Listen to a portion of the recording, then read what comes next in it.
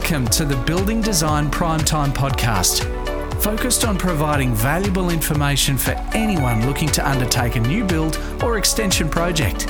We'll share our tips, tricks and stories from a building designer's perspective.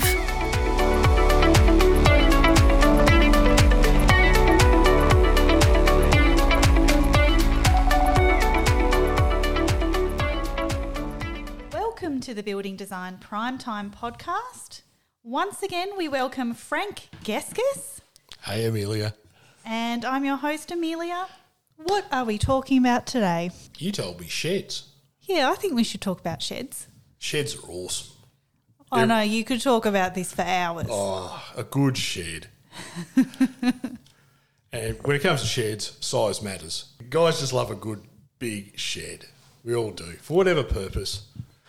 You know, you could be into cars, maybe. Woodworking, hobbies, storage, man caves, caravans, storing your caravan in there, your motorbikes, all sorts of crazy stuff. Even pool houses. Yeah. We'll put sheds over the pools. Wow. Half, like a granny flat. I love the holiday shed.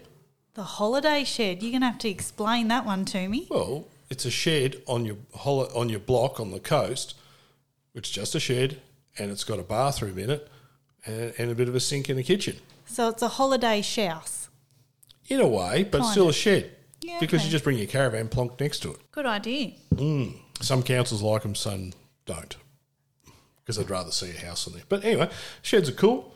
And all sorts of different sheds. Everyone would know all about them. You go to, home shows, you see them on TV. The variety is unbelievable what's available. Well, what about materials? I guess there's quite a range of materials you can build your shed out of as well. Steel. Now, well, that's that's the preference? Well, that's the prefabricated, and they've proven to be the cheapest every time. I've done exercises with customers years ago. We look, I can do it out of timber. I get the timber cheap and all that. We do the exercise, and the steel shed still comes up cheaper. And it's a kit. You've got to think of it like a kit. If you go for a standard shed, it's a kit. And you get professionals that can put them up, and they put them up real fast. But we can still do custom design sheds. Yeah, certain manufacturers will let you, some won't. Also, the roof shapes can vary a lot too. You've heard of Quaker barns and all these different types of sheds. Some shed manufacturers will do a skillion roof. We spoke about roofs before, just one pitch. So not all of them can do it. So you've got the options, lots of options.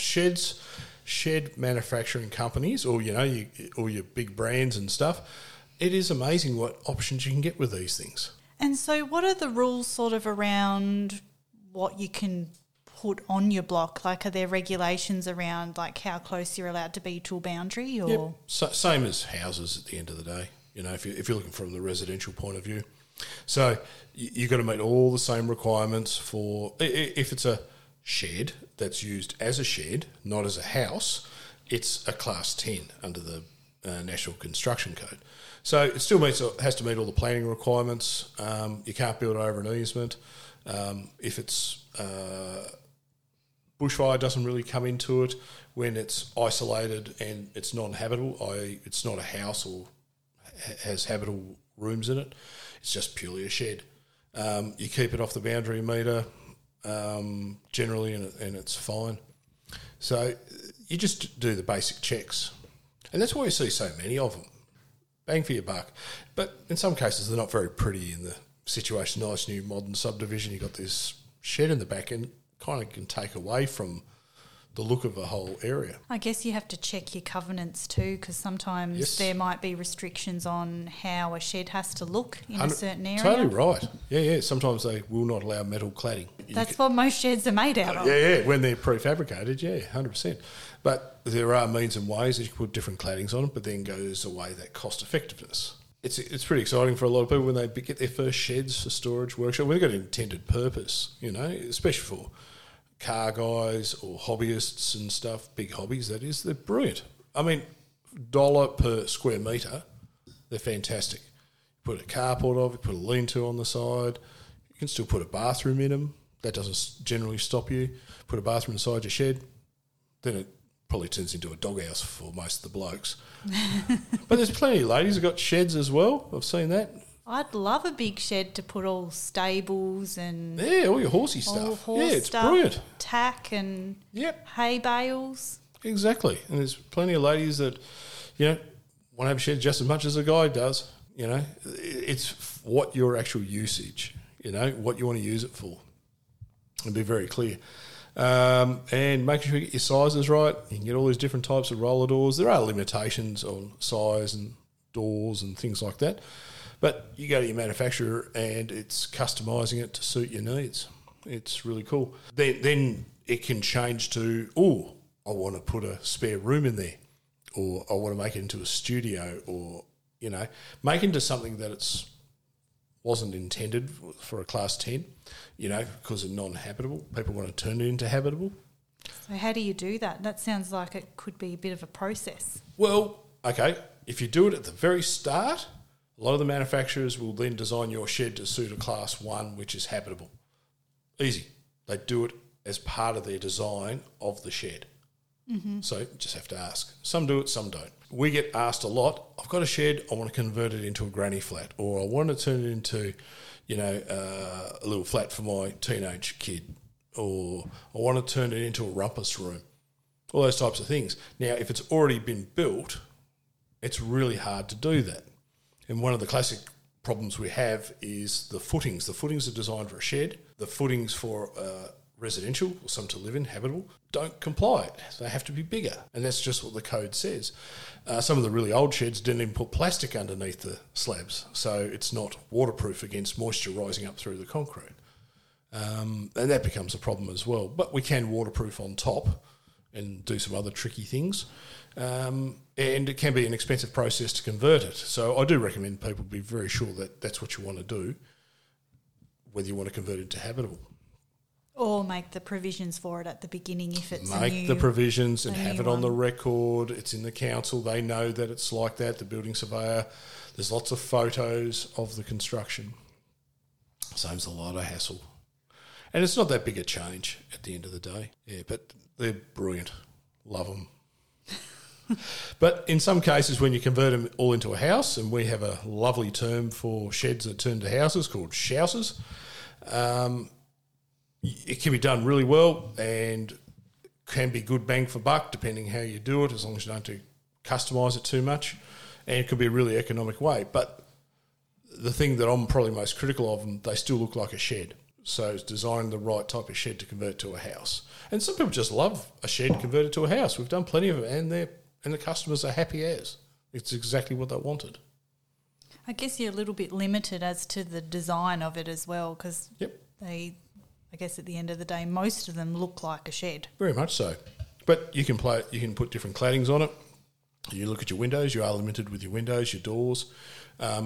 You're also limited in the amount of windows and doors you can put on there too, because some of the manufacturers rely on the sheeting to give the bracing to the structure. Mm-hmm.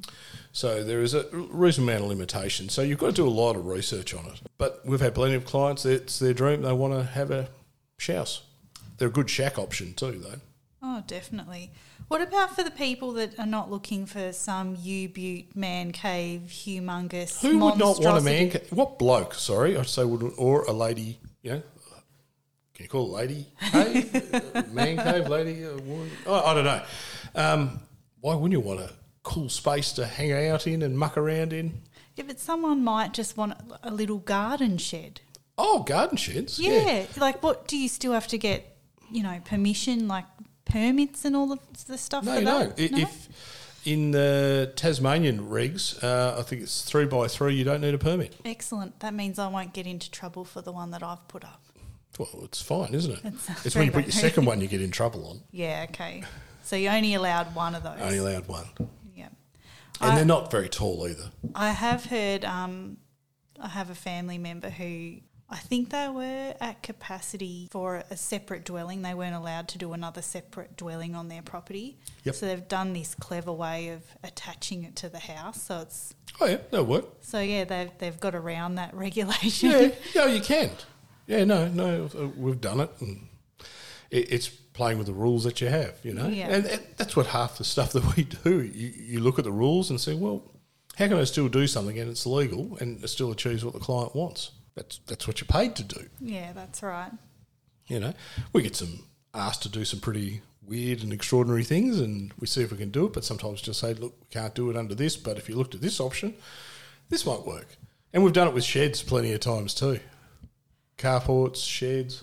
Yeah, I saw one the other day. I was at my wife's uncle's place, and he popped a mezzanine inside his shed, and it hasn't got the right height or whatever, but he's happy. He's got this little space upstairs. He's got his workshop downstairs. He's put a TV, an 8-ball table up there, put a mezzanine up in there, and he thinks it's the best thing. I reckon his wife would be happy too. They're both happy because all the grandkids love it. They get their own space. Yeah, they get space and muck around. It's great. You know, play their own music, you know what I mean? Some of us don't appreciate other people's music.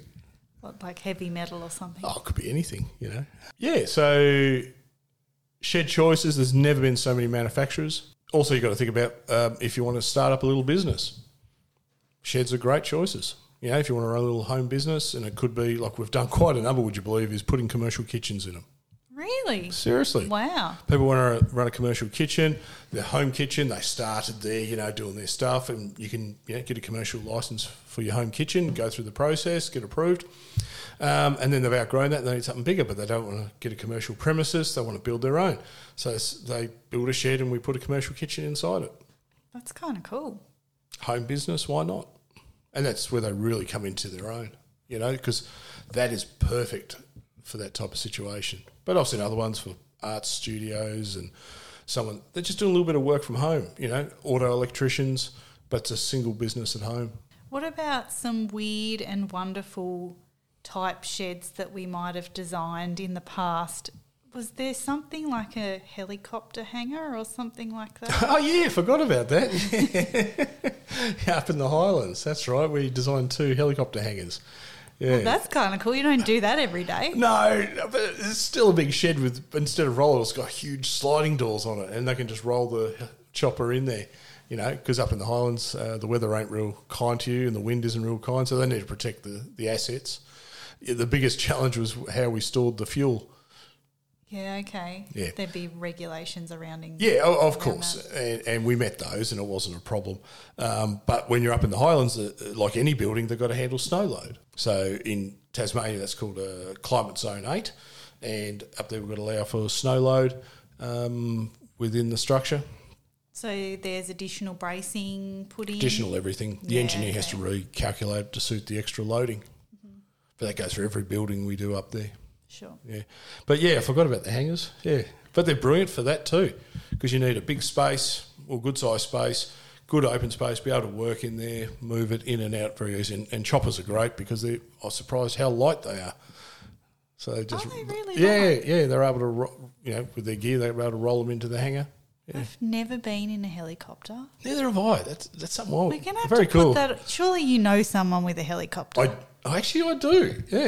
You're going to have to hit them up. I think the West Coast, doing one on the West Coast of Tassie, you know, start Central Highlands, go down the West Coast, it would be just so cool. That would be very cool because they've got some pretty picturesque pretty areas. amazing. Yeah, the start off at landscape's Cradle insane. Mountain and then go down through there, down to Lake Sinclair and past. It'd be amazing. Yeah, that can be our next team bonding session. That's a lot of helicopters. It is. It was worth a try. Yeah, good luck on that one. You're going to need a Chinook. They probably don't have helicopters that big or enough in Tasmania. Oh, there's a lot of them. It's surprising how many choppers there are here.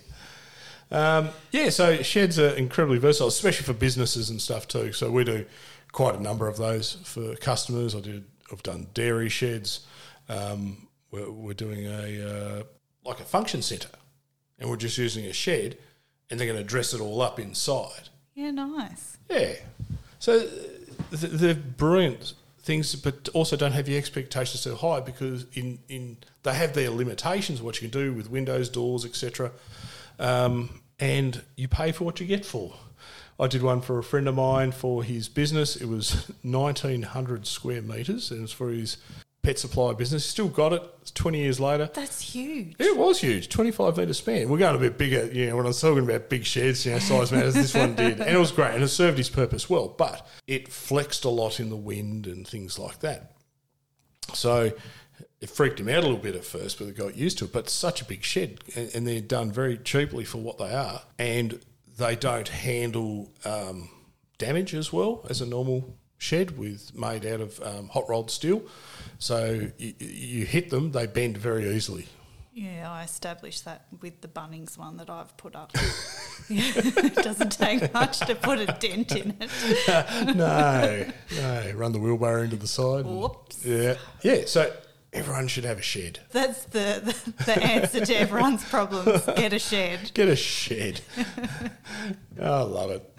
It's great. Put your trailer, put your car, caravans, etc. Like I've said. Choosing the right type of shed, you've just got to do your research, because there are, like anything, better quality than others, better service than others. I'd always recommend if there's a shed manufacturer that actually does all the install for you and does the slab for you all in one go, so you don't have to get a third party in, that'd be the way to go. So how do building designers factor into that? Do we have to do any work We do. for people that want prefabricated sheds? Yeah, they still need to apply at council, go through the planning process. It may need planning, may not. You still got to go to site where you're going to connect your stormwater into. In Tasmania, we have a rule where if it's under, I think it's 2.4 to the eaves, and I'm going to have to stand corrected on this, no greater than 36 square metres, you don't actually need to have a building permit. Really? Yep, just put a plumbing permit in to connect the stormwater to. You don't need a building permit, and generally don't need. You still need to check for planning. Still need to check if you're over an easement or a pipe or any type of infrastructure, or if it affects the bushfire of the house on your house, if it's too close to the house. So there's a few factors to consider, but generally they're really easy to do. So what about custom-made sheds that are not, say, prefabricated? Like, for example, my dad has a 2-storey shed that we call the Taj, because it literally is like the Taj, in the backyard that overlooks probably everyone else's backyard, made out of, Besser block type material. What's the difference? Like, do you have to change the process to do a shed like that one? Yeah, so you do a concrete block wall shed and put a roof on it. Yes, definitely, because what I mentioned before was aimed at prefabricated. It's all engineered, it's all designed to suit that site for that purpose. As soon as you want to change it, i.e. concrete block walls, for whatever reason why you want to do that, and there's nothing wrong with that, that then needs to be drawn up correctly. It's not prefabricated, it's not pre-engineered. So someone, like a building designer, has to draw it up, an engineer has to do the footings, engineer has to do the walls, someone has to do the trusses or timber frame for the roof or steel frame, whatever you like. So all that stuff has been done by the manufacturer for these sheds. So you're saving a ton of money. Yeah, so it's going to cost probably a bit more to do all of that. Considerably more. Yeah. Like a lot more. And that goes for any custom sheds. I've had plenty of people want a custom shed in their backyard, and they fall over when they see the price of getting an engineer to do this, that and the other compared to a prefabricated one. Prefabricated has all the engineering built in. It's done en masse. We do timber frame sheds because people sometimes just want a timber frame shed because they like timber. And that's great too. It's actually a lot easier to work on lining it. If you've got a timber frame, you can just line it as per normal. Steel sheds, most of them use top hats. If you're not familiar, it looks like a top hat. And these are battens that go onto the side and just fix the cladding on, and they screw to the steel frame. But from the inside, it's really hard to screw anything off to it, to put a wall lining on or a ceiling lining on. You've got to put additional battens or wall frames or roof frames to actually put an internal lining on. So not a good option for those that want to convert to a house or livable area. But even if we do convert to a house, we actually put a whole new frame right inside it so we can get the insulation in. Oh. Because you've got to fit 90 mil of insulation in there as a minimum. So there's plenty of sheds we've done that with, and the clients are quite happy with that. Easier to run the electrical through as well. So that's also the other side of it if you want to do that shousey thing. But some of the manufacturers offer steel stud frame setups with their shed houses. So that's another good option as well. So lots of things, but you haven't got into the carports and pergolas and stuff you can do with this stuff. Yeah, so would you extend that probably off the shed or standalone? We've done some huge carports just standing alone. You would definitely need that. Yeah, Definitely, yes. with all the cars and the car parts and the car bodies. Well, then I want then I'd want the shed so no one could see it. But then it's amazing. I've seen a lot of creative stuff done. Like I said, we've done pool houses with sheds, quite a number of them, and people line them and do all the stuff they want to, and it's worked well for them as long as it's well ventilated with the pool. I was going to say, how does that go with moisture? Yeah, you vent them really, really well. Yeah. Yeah, it's the only way to do it. It's only as good as your imagination most of the time in talking to these manufacturers. But like everything, check with the designer and go through the process. Do I need a permit? Am I building over an easement? It's going to affect my bushfire. Is it actually allowed under planning? Some places only allow a certain size sheds. That's the other thing you've got to consider as well. So a building designer is really helpful. Pay them a little bit of money and they can do a whole heap of research for you and saves any hassle. It's really easy to do. That's what we do all day, every day. Check all the restrictions.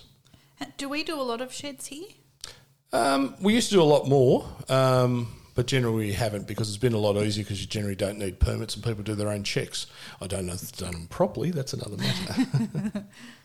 I think I've predicted in the future there's going to be a lot of people getting caught out where they haven't done the checks properly and they've built over a stormwater line or a sewer line or they've affected something else. So is that illegal works then? Yep, illegal works, and then you've got to go through the sewer or sewer and water authority or the individual councils and see if they'll let you keep it if you build over their pipe. Ouch. Yeah, it can be. So do you have to have a building surveyor sign off after a shed's finished? Not under the category 2, Cat 2, where you don't need a permit. No. Doesn't even need an inspection, just the plumbing inspection on the stormwater. That's only for prefabricated? Prefabricated. Yep. Now, if you go bigger than that, you go through the normal process with using a designer, building surveyor, council, plumbing and permit authority. That's all normal. If you go over the 36 square metres or you do something a bit different or you trigger planning or trigger a whole heap of stuff, but you've got to check all the restrictions within your own municipality, and any designer will be able to help you with that. What about sheds on a slopey block? Ah, yes. Because they sound like they could be a little bit of a pain. It can be. Most sheds are designed for concrete floors. That's what I've noticed. Nearly all of them are concrete slab. Yep, that's right, because it's quick, it's easy, it's cheap. So when we've got a bit of a slope, then, look, we go to site, we take a whole bunch of levels, we'll send a surveyor out to do that, and we figure out how much height do we have to lift it, cut it. It's the other way too. You might have to cut into the site and build retaining walls around it. So it's two ways. Cutting in's fine. You can put a retaining wall around your shed. We've actually done it where retaining walls are part of the walls of the shed as well. Makes it a little bit neater. You don't have that gap between the shed and retaining wall and all those leaves and stuff fall in there. Mm-hmm. Bit more tricky. The other way where the shed's hanging out of the ground, generally we build up with blockwork walls and they've got to be filled with compacted gravel, slab on top, and then the shed sits straight over the top. It comes down to economics and where people are at with everything, because that cost to get that slab either dug in to the ground or hanging out of the ground can jump a lot, like a huge amount. It depends on, I guess, the amount of slope, how much you got to cut out, etc. Yep, the all additional that. cost of retaining walls. Yes, retaining walls everywhere. And That's I'm guessing normal. they have to be engineered as well? Yes, very much so. They're not part of the shed drawings generally, so you need to get an engineer. But when you get to that stage, it's not prefabricated. Yeah, that's very so true. Then you're going through the whole building approval process, which is fine. That's what you need to do. And lucky for us here in Launceston and Hobart, there's not a lot of flat sites. We all live in valleys, so that's where you actually see a fair bit of that. And no way around it, really, because you want to be able to drive in and out of your shed nice and easy. I saw a perler while I was on holidays where someone designed their driveway to go into a garage, and I was just walking around this suburb and had a look, and they had these aluminium ramps on the driveway to the front of the garage door. And I looked, and basically they messed up the levels. Oh, no. And the driveway's too steep, and where it met the garage, they're either going to stick the nose of the car in or scrape the rear of the car. So they built these ramps, and it looks like they were bolted down so they can get in and out of the garage properly. That does not sound ideal, though. I looked awful. I hate to think if it rained. Oh, no. Yeah. That's sad. Yeah, it talks about getting your levels right. Yeah, with sheds, it's like anything with when you're doing your house or whatnot, it's getting the heights right, make a comfortable drive in and out, back a trailer in, or just making it usable. It's using your smarts, and that's where the designers and architects can do that for you. That's why we take levels, to make sure it works. Well, that was sheds, everyone. Until next time, we'll see you again.